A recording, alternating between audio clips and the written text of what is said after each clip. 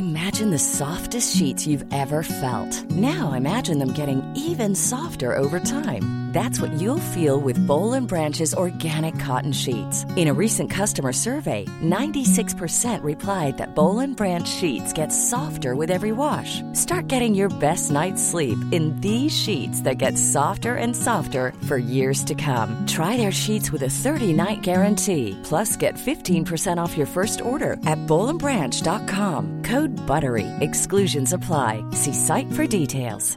Quality sleep is essential. That's why the Sleep Number Smart Bed is designed for your ever-evolving sleep needs. Need a bed that's firmer or softer on either side? Helps you sleep at a comfortable temperature? Sleep Number Smart Beds let you individualize your comfort, so you sleep better together. J.D. Power ranks Sleep Number number 1 in customer satisfaction with mattresses purchased in-store. And now, save 40% on the Sleep Number Limited Edition Smart Bed for a limited time. For J.D. Power 2023 award information, visit jdpower.com/awards. Only at Sleep Number stores or sleepnumber.com.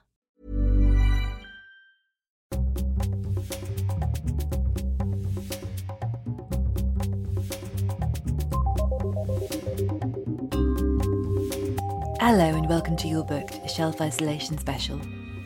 Before I introduce this week's guest, Claire Mackintosh, I would like to ask podcast listeners to support some important causes if you're able to do so.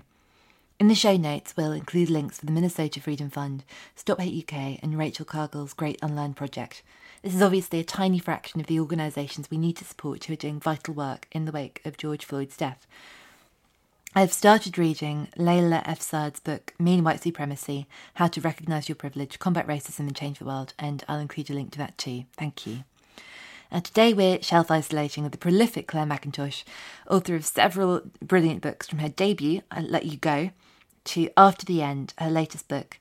Now, Claire is as passionate about reading as she is about writing. We talked about the book she broke into a house for, literary misadventures in Paris, and her surprise career as a librarian. So you are finding that you're sort of gravitating towards the things that are a bit like these times. Yeah, a little bit. Although I'm doing what I always do, which is needing a palate cleanse between sort of difficult or stressful or heavy books, and so I'm flitting madly between completely psychotic thrillers to a Jilly Cooper or a Katie Ford or something. So my reading tastes, which have always been eclectic, are even more eclectic now. So these are all books that would be surprised to find themselves sat next to each other at a dinner party, and yet there they are sat. Yeah, they are. And so I keep all my books are in front of me. I've got a whole wall of shelves, floor to ceiling shelves, and they're filed alphabetically because I just have to have things in some kind of order. But what I love about alphabetical filing is that completely inappropriate authors are next to each other, whereas I think if I was designing a bookshelf by the way it looked, it would probably end up with much more suitable bedfellows. But I rather like the fact that authors are cheek by jowl with people that probably they would never sit around a table with. So what are you reading at the moment? Can I tell you? I'm going to look at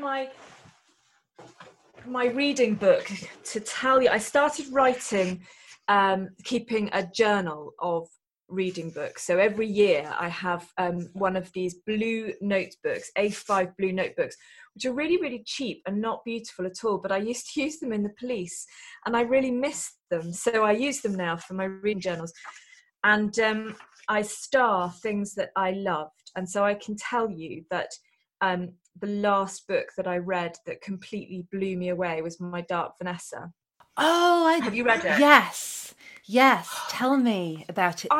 So it's been on my radar to read for ages, and actually I think I was sent a copy quite early on, and then my neighbour said we were messaging about whether we had any yeast or flour, which is pretty much what my conversations with my neighbours have been recently, and he said that he was reading it, and I thought, oh brilliant, I'll do that. And I was gardening a lot at the time, so I downloaded it on audiobook.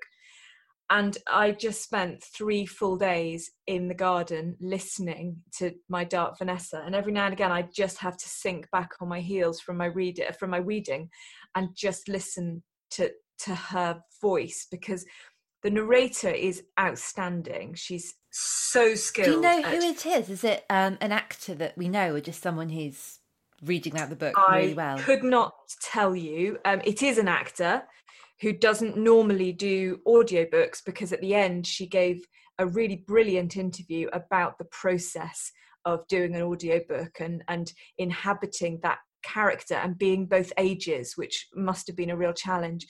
But I just thought it was so brilliantly written, uncomfortable to listen to read as a story, but so important.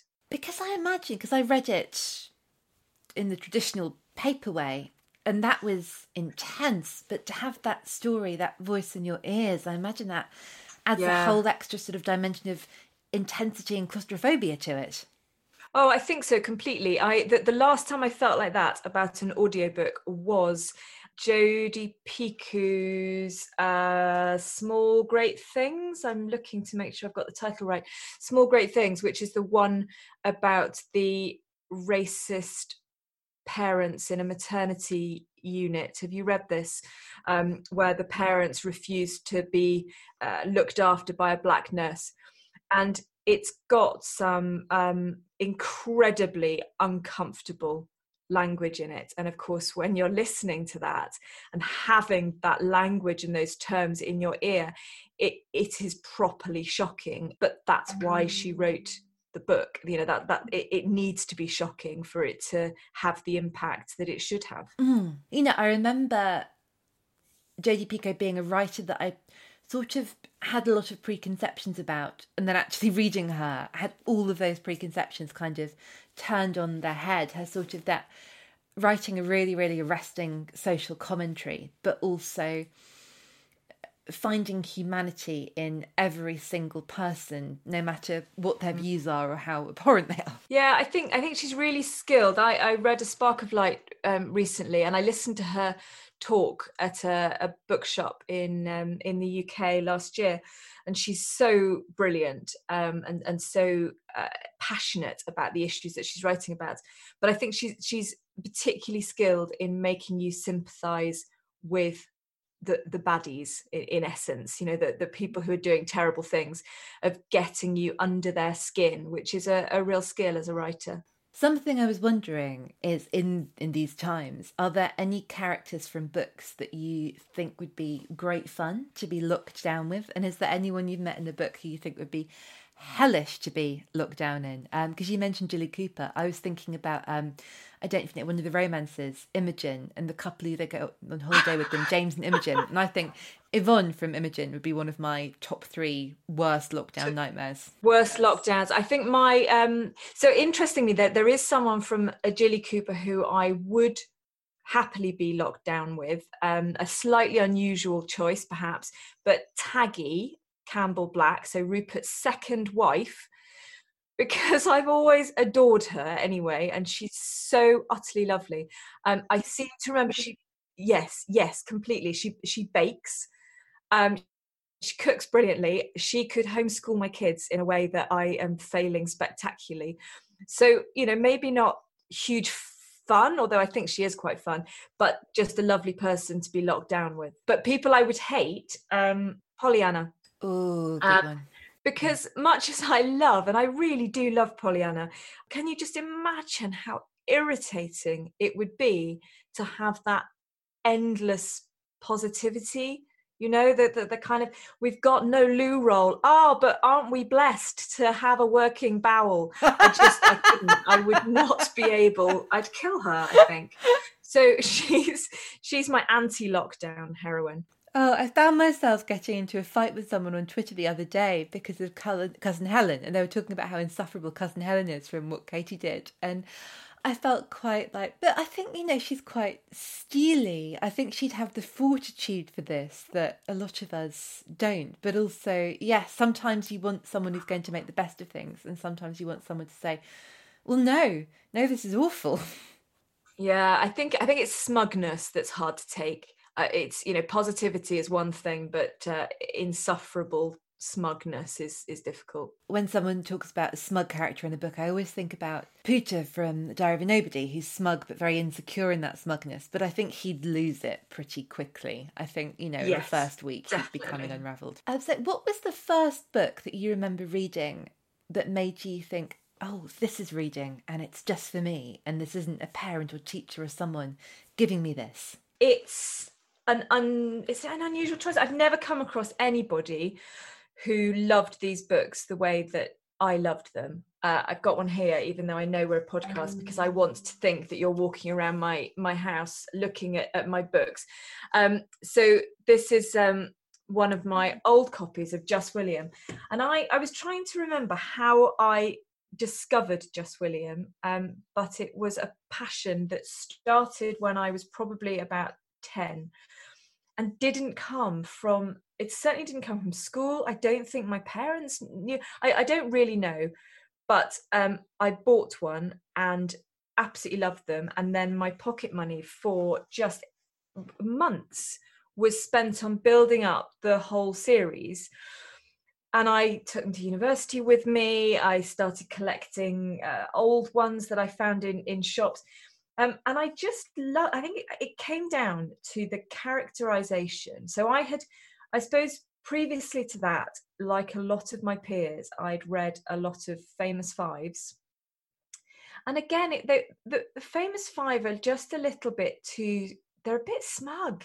They're a bit perfect. A bit 2D, aren't they? You can't really tell the difference between you're either a girl or a girl who's a bit boyish and that's okay, or a dog.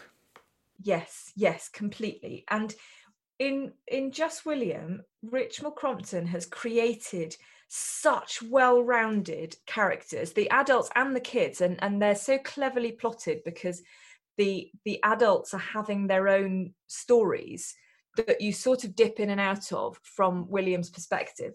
And they're just brilliant. They're funny and they're fast-paced, and they're really, really tight stories.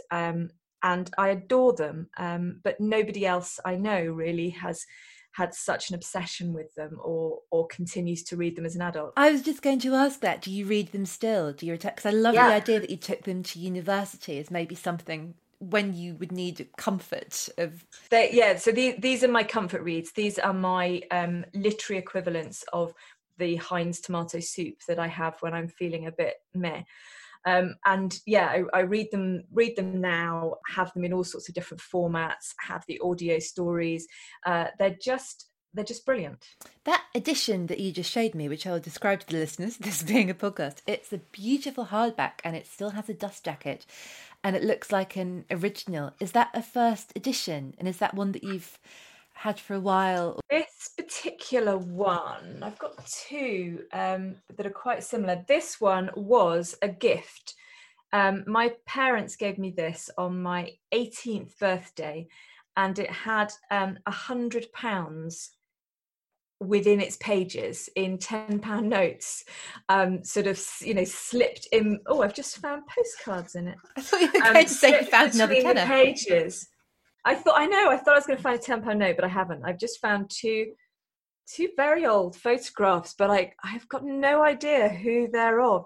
This one's of a lady with her dog sitting by a beach somewhere, and this one is rather inexplicably just of a German Shepherd dog.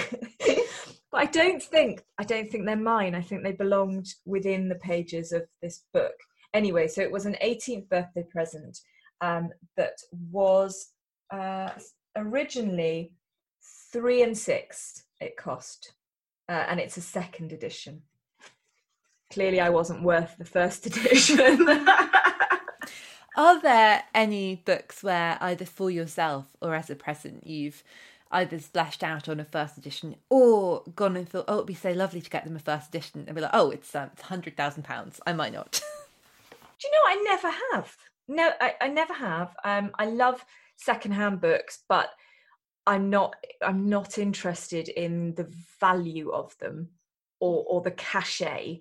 I like the feel of them. I like I like them if they're a bit tatty and if they smell a bit and if they're slightly mildewed. I've got a book actually over there that I stole. In fact, I'm going to get it because I haven't looked at it for ages. Hang on.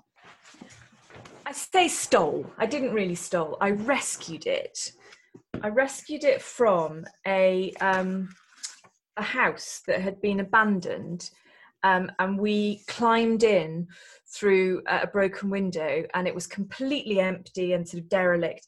And there was a pile of very, very mildewy books on the floor. Was this, sorry to interrupt, was this when you were with the police? Was this... No, I was a child. Oh.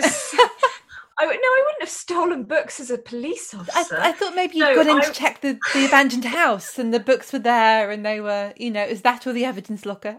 No. So I would have been about 15, I think. And I've got maybe 4 or 5 from that stash. Anyway, this particular one, which is the first one I've picked up, is a guidebook called A Traveller in Rome by H.V. Morton.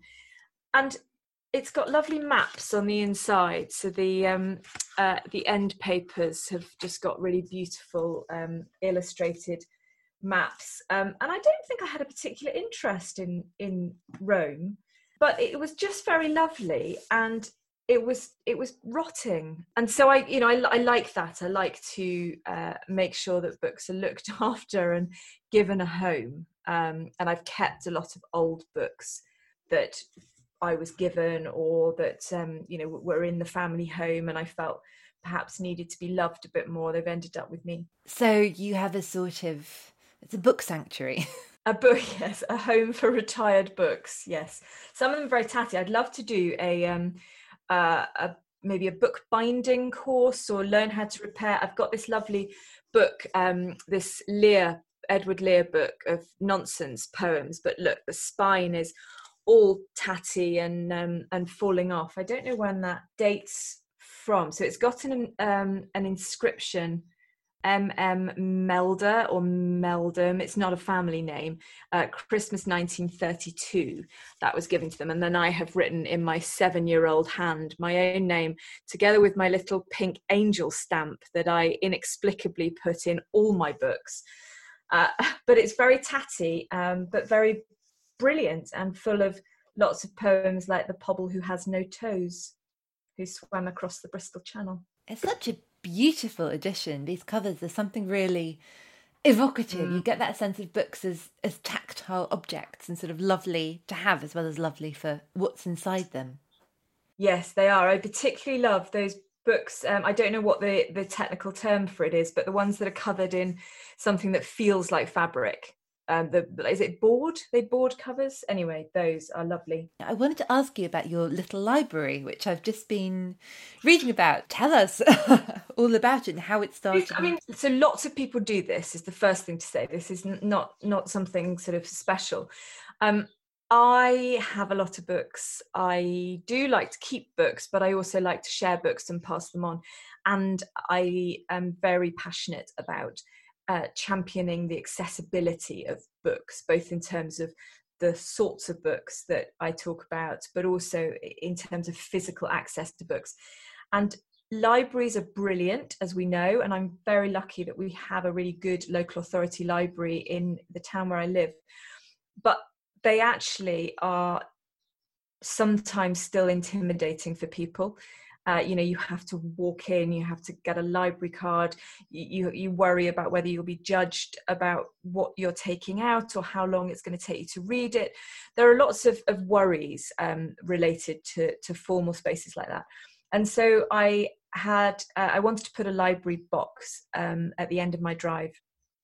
And we had a friend building a treehouse in the garden at the time. And I said, have you got any wood that you can spare? And I'll try and knock up a box. He said, leave it with me. And he built me what looks like a fairy house. It's much bigger than I had intended. And it lives at the end of my drive. And I called it the Secret Library. And I put books in it. I put proofs that I'm sent that I keep for about a year until after the book has come out. So, the publication day, and then several months after that, I might put the proof in the box. And some books that I love and have multiple copies of and feel I could let go. And then, of course, people in the community will share their books. And it's a book swap box. It's not complicated. And since lockdown, it's been used so much more than usual. So the turnover is really high, new books borrowed all the time. And I noticed that some children's books were appearing. We've not normally had children's books because there isn't that much room. But that was a great thing to think that children were starting to use it as well during lockdown, obviously as part of their daily exercise. And a local teacher said, would you like me to build you an extension? And so he built me a children's department, which sits underneath my secret library. And now we have children's books there as well. And the children's section is carpeted. It's a cupboard. It's just your hand that's going in. But it just feels like a children's classroom. It's lovely. Are there any books that you have donated to the little library and then thought, oh no, hold on, I'd quite like that back actually? That's a brilliant question. Not me, but my son. So none of my children like giving their books away, but my son in particular, he's 13 and a voracious reader and would really like to keep all his books. I had a bit of a clear out. This actually was ages ago, before lockdown. I had a bit of a clear out and put some sort of older kids' books out, and he was not very pleased at all. So yeah, he doesn't want to get rid of any of his books. What were the books, can you remember, that he was keen to get back, or did he just want them to be a completist? No, because that's the thing, is it's not, for him, it's not about the individual titles, it's just the sense that they're his books and they make up a part of his history, that they are the books that built him. And yeah, he struggles to let go of them. Whereas I'm a bit more relaxed, actually. I do keep the books that I love, but I also I'm happy. I will lend books out knowing that some people might not give them back, because I think, well, they still exist. The stories still exist. I can borrow those books again. I can buy those books again. I don't know if I've got much more relaxed about it. If someone borrows a book and they forget to give it back, or they lend it to someone else, it's a nice way of making space for a new book. And also that now there are so many more ways to listen. And if I get really, really desperate, there are a number of times I've been writing something, wanted to refer to a book. I know I've got the book, I have a physical copy of it, and I either can't find it or I can find it but not the bit I'm after. And so I also get the Kindle so I can go and search. Yes, and I've had a couple of books that I've really enjoyed that I have listened to on audio at the same time as reading the book, because my schedule at the time meant that I was doing a lot of driving, and so I would drive to wherever I was going and listen to the audiobook, and then that evening when I was in my hotel room or wherever, I'd pick up the paperback and carry on reading it. And I quite like that sort of movement between formats. I think, yeah, it's a different kind of intimacy, isn't it? I've never done that, but that makes me want to it's a different way of having a conversation, because I think reading always feels like a conversation of sorts. Yeah, it does. And in the same way that you move a conversation, from the phone to the pub or whatever, I think it's fine to flit between formats. I remember being on holiday when I was reading Life After Life, and I dropped it in the swimming pool, and it was absolutely irretrievably damaged. And so I bought it on Kindle instantly, and within half an hour was reading the rest of it on my phone, because I was so distraught that I hadn't been able to finish this book on holiday. So the flexibility and the accessibility now is just phenomenal. Hey, I'm Ryan Reynolds. Recently, I asked Mint Mobile's legal team if big wireless companies are allowed to raise prices due to inflation. They said yes. And then when I asked if raising prices technically violates those onerous 2-year contracts, they said, what the f*** are you talking about, you insane Hollywood ass f- So to recap, we're cutting the price of Mint Unlimited from $30 a month to just $15 a month. Give it a try at mintmobile.com/switch. $45 up front for 3 months plus taxes and fees. Promo rate for new customers for limited time. Unlimited more than 40 gigabytes per month. Slows full terms at mintmobile.com. Here's a cool fact. A crocodile can't stick out its tongue. Another cool fact, you can get short-term health insurance for a month or just under a year in some states. United Healthcare short-term insurance plans are designed for people who are between jobs, coming off their parents' plan, or turning a side hustle into a full-time gig. Underwritten by Golden Rule Insurance Company, they offer flexible, budget-friendly coverage with access to a nationwide network of doctors and hospitals. Get more cool facts about United Healthcare short-term plans at uh1.com. If you're struggling to lose weight, you've probably heard about weight loss medications like Wegovy or Zepbound, and you might be wondering if they're right for you. Meet PlushCare, a leading telehealth provider with doctors who are there for you day and night to partner with you in your weight loss journey. If you qualify, they can safely prescribe you medication from the comfort of your own home. To get started, visit plushcare.com/weight-loss. That's plushcare.com/weight-loss. plushcare.com/weight-loss.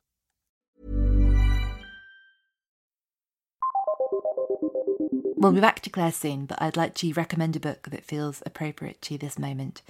The Good Immigrant, edited by podcast guest Nikesh Shukla, is an essay collection in which 21 different writers reflect on experiencing racism, cultural othering, and what it means to make a home in a place where you encounter prejudiced people who make you feel as though you don't belong. This is one of the most thought-provoking books I've ever read.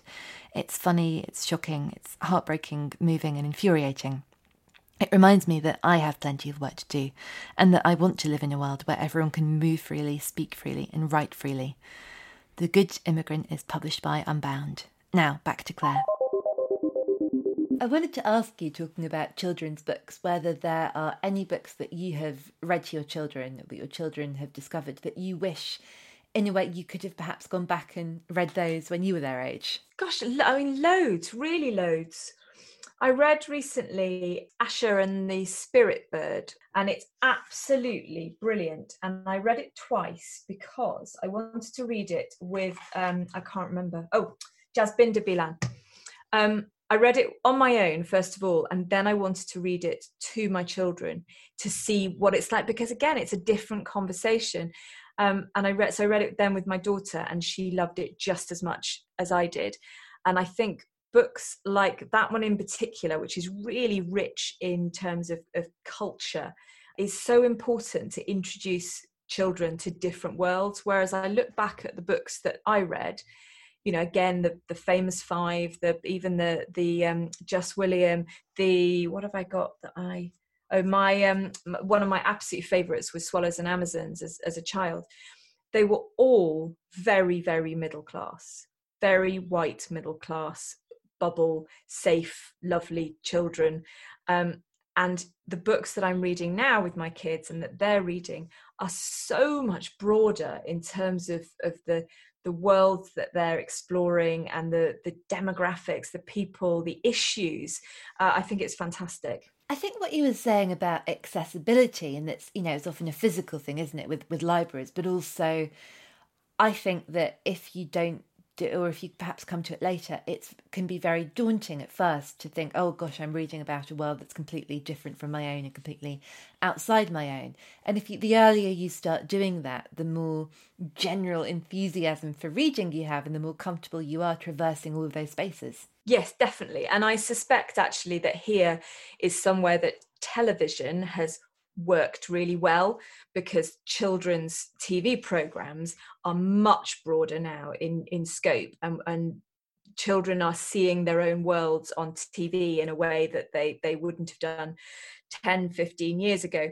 And that's then making it much more comfortable for kids to explore those worlds in book form, because they're used to seeing those pictures and those characters. I think that's a really good point. Are there any books that you love, that you would love to see adapted for the screen, either film or TV? I find that sort of thing really hard, because I don't watch huge amounts of TV, and I actively often avoid adaptations. I'm going to watch Normal People. I'm going to watch Normal People, but only because I haven't read the book yet, and I have a feeling I might not, so I'm just going to watch it. Whereas normally I try and avoid adaptations because I just don't think they're ever very good. One of the odd exceptions being Bridget Jones, which I hated in book form and love so much on screen.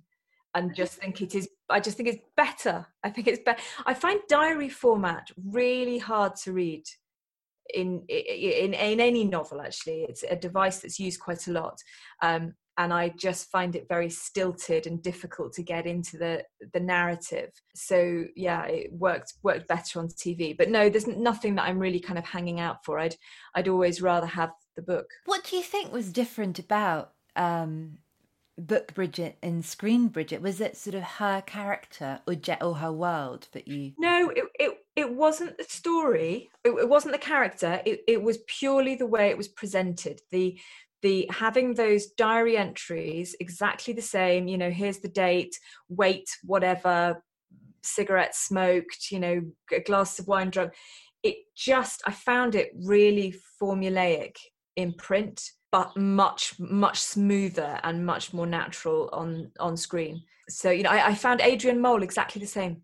I loved the character of Adrian Mole and the whole setup and the story and the gags, but the diary, I think it's just diary format I can't read.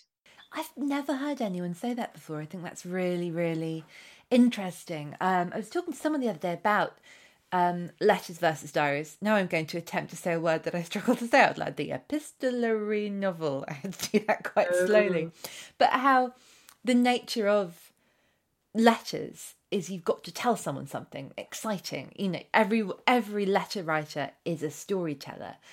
Mm-hmm. But a diary in a book, you know, well, I mean, I'm the opposite in that I love a diary because it feels very nosy and very voyeuristic, but there's nothing about a diary format that compels a real or imaginary person to be interesting. No, definitely. And I think diary entries held within the narrative of a novel work really well.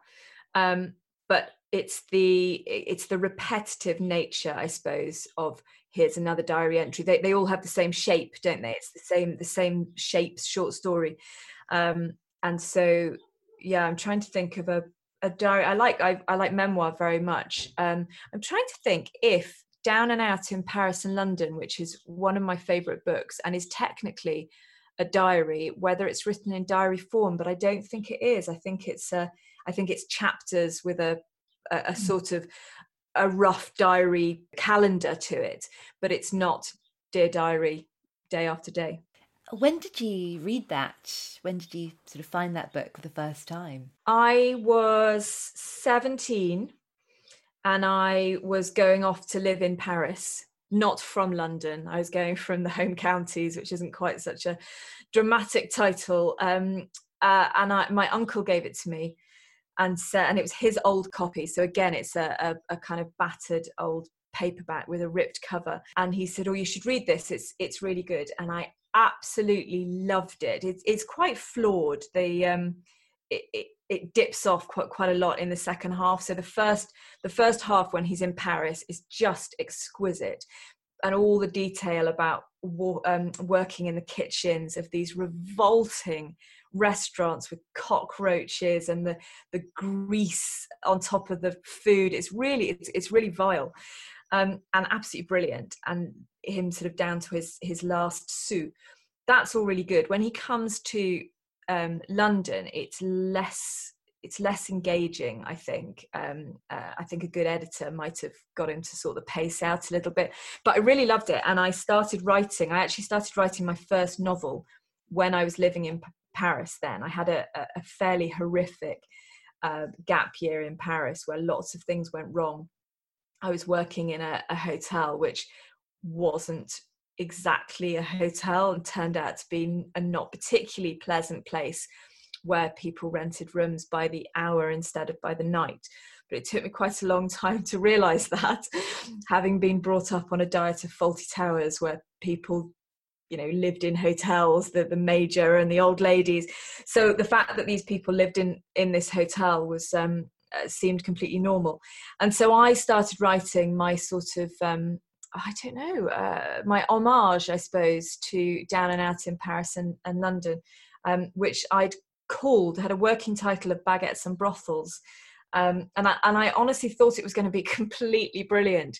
And I'm glad now that I've got no idea where the floppy disks that housed that novel are, because I'm fairly certain it would not be published. How did that come about? Did you just, I mean, who does not do this when they're sort of 17 or 18, think, oh, how wonderful it would be to spend a year in Paris before I start university or start the rest of my life or whatever? Was it just that kind of impulse? Was there anything more specific? Yeah, no, it was. I mean, I loved French and I loved France, and I was desperate to go. And it was back in the time when people weren't really taking gap years. So it was quite a big deal to go off to another country. It wasn't like now where you just go off backpacking and, email every few days.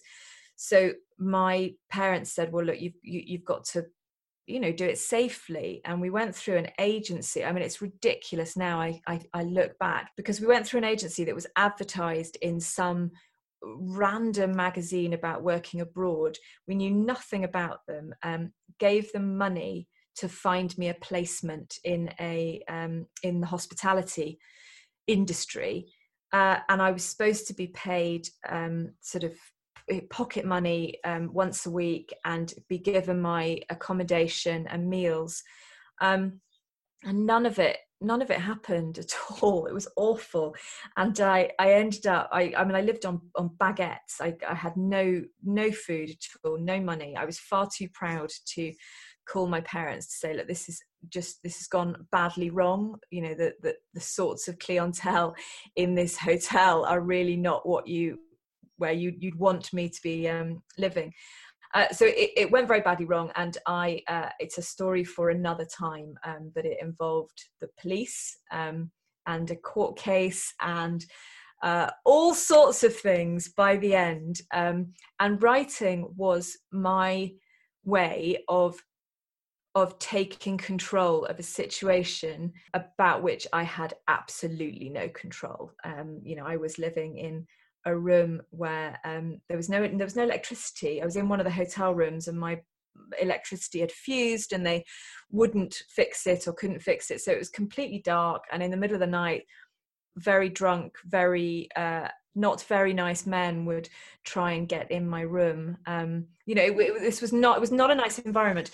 And so I was writing my way through this, having read Down and Out in Paris and London, and feeling a certain amount of affinity with our protagonist. And so if I wrote my story, I could fictionalize it and create the sort of year that I had expected to have in Paris. Your son now, is he starting to kind of read at all beyond YA and choose things for himself and sort of find a wealth of writers? Or are you still having conversations about books that sort of define what he reads?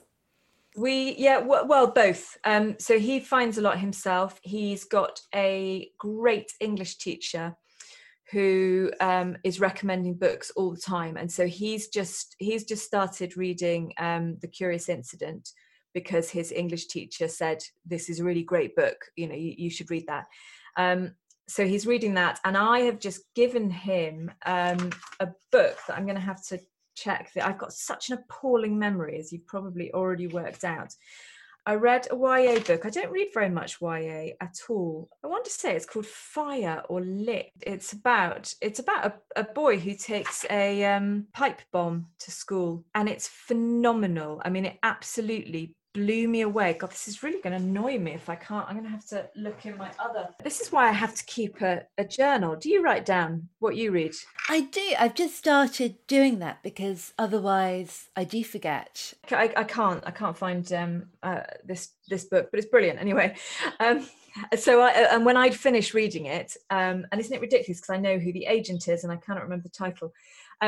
When I finished reading it, I said to my son, you have to read this now because I need to talk to someone about it, and I need you to be that person. So I'm quite looking forward to having that conversation. But I write down the titles now because I forget so easily. I really struggle to remember exactly what it was I liked about something. I need that little prompt, but also because I find it useful if someone says, can you recommend some books? And it might be a friend or a book club, or it might be a magazine. Then actually I can go straight to my journal, and I know the sorts of books that, you know, that they're going to like. But I write some terrible things in it about the books that I didn't like. I would be mortified if anyone found these diaries. I'd be absolutely horrified. You have a burn book. Yeah, I do. It's my, I say horrific things. I shall tell you.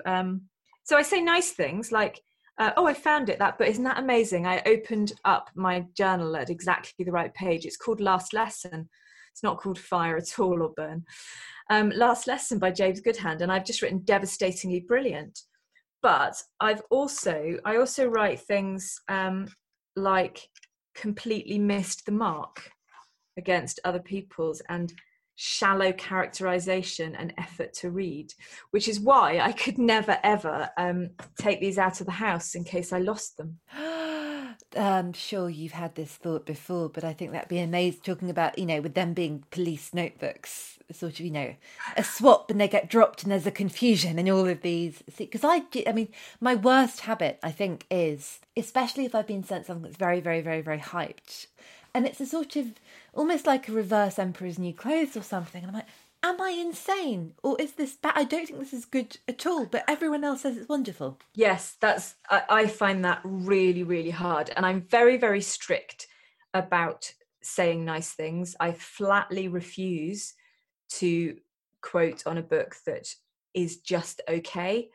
You know, I think it is disingenuous to give my name to something that I don't really think is brilliant.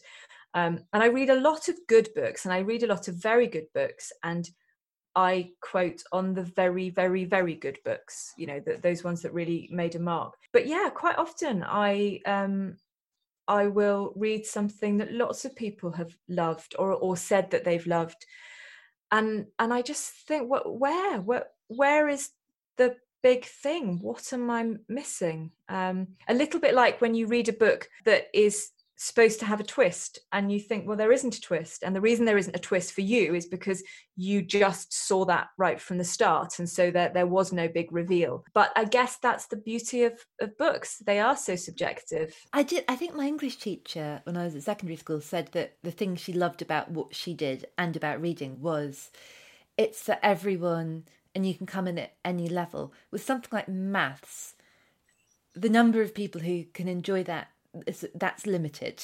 There are only so many points of entry. Whereas, you know, reading, there's a book for everyone and there's a person for every book. There's always someone you can get something out of it. Yes, yeah, absolutely. I think that's brilliant.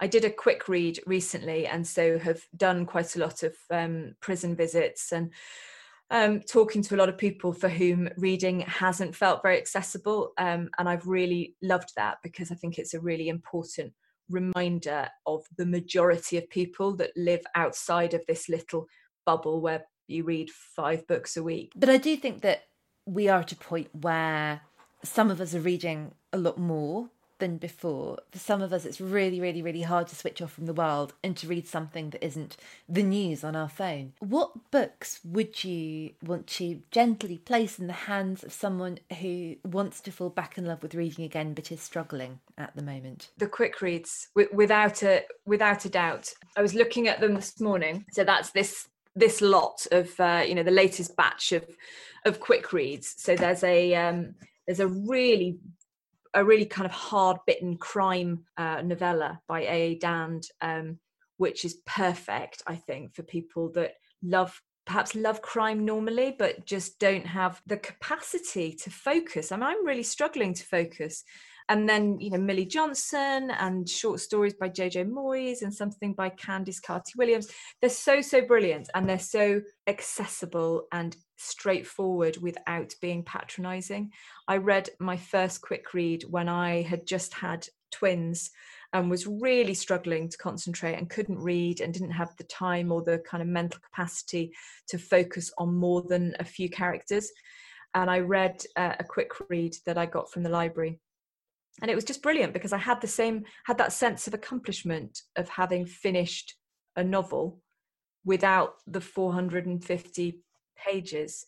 But the other novel that I would press into people's hands at the moment is one of my favourites, which is Steinbeck's Of Mice and Men. which is so tiny. And I knew it was a small book, and then I got it off my shelves this morning and thought, oh, how many pages is it exactly? And it's not even 100. It's 95 pages long. It's nothing. And there's so much in that story. There's so much loyalty and love and passion in such a simple story. And I think that's a really good one to press in people's hands as well at the moment.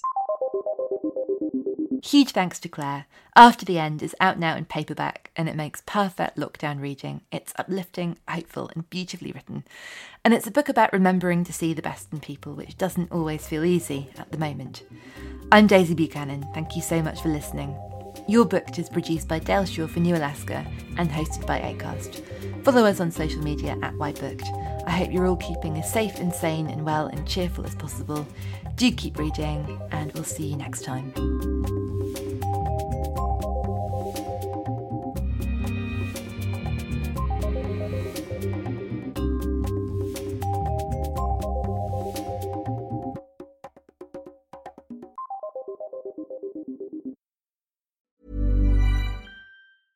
Imagine the softest sheets you've ever felt. Now imagine them getting even softer over time. That's what you'll feel with Boll & Branch's organic cotton sheets. In a recent customer survey, 96% replied that Boll & Branch sheets get softer with every wash. Start getting your best night's sleep in these sheets that get softer and softer for years to come. Try their sheets with a 30-night guarantee. Plus, get 15% off your first order at bollandbranch.com. Code BUTTERY. Exclusions apply. See site for details.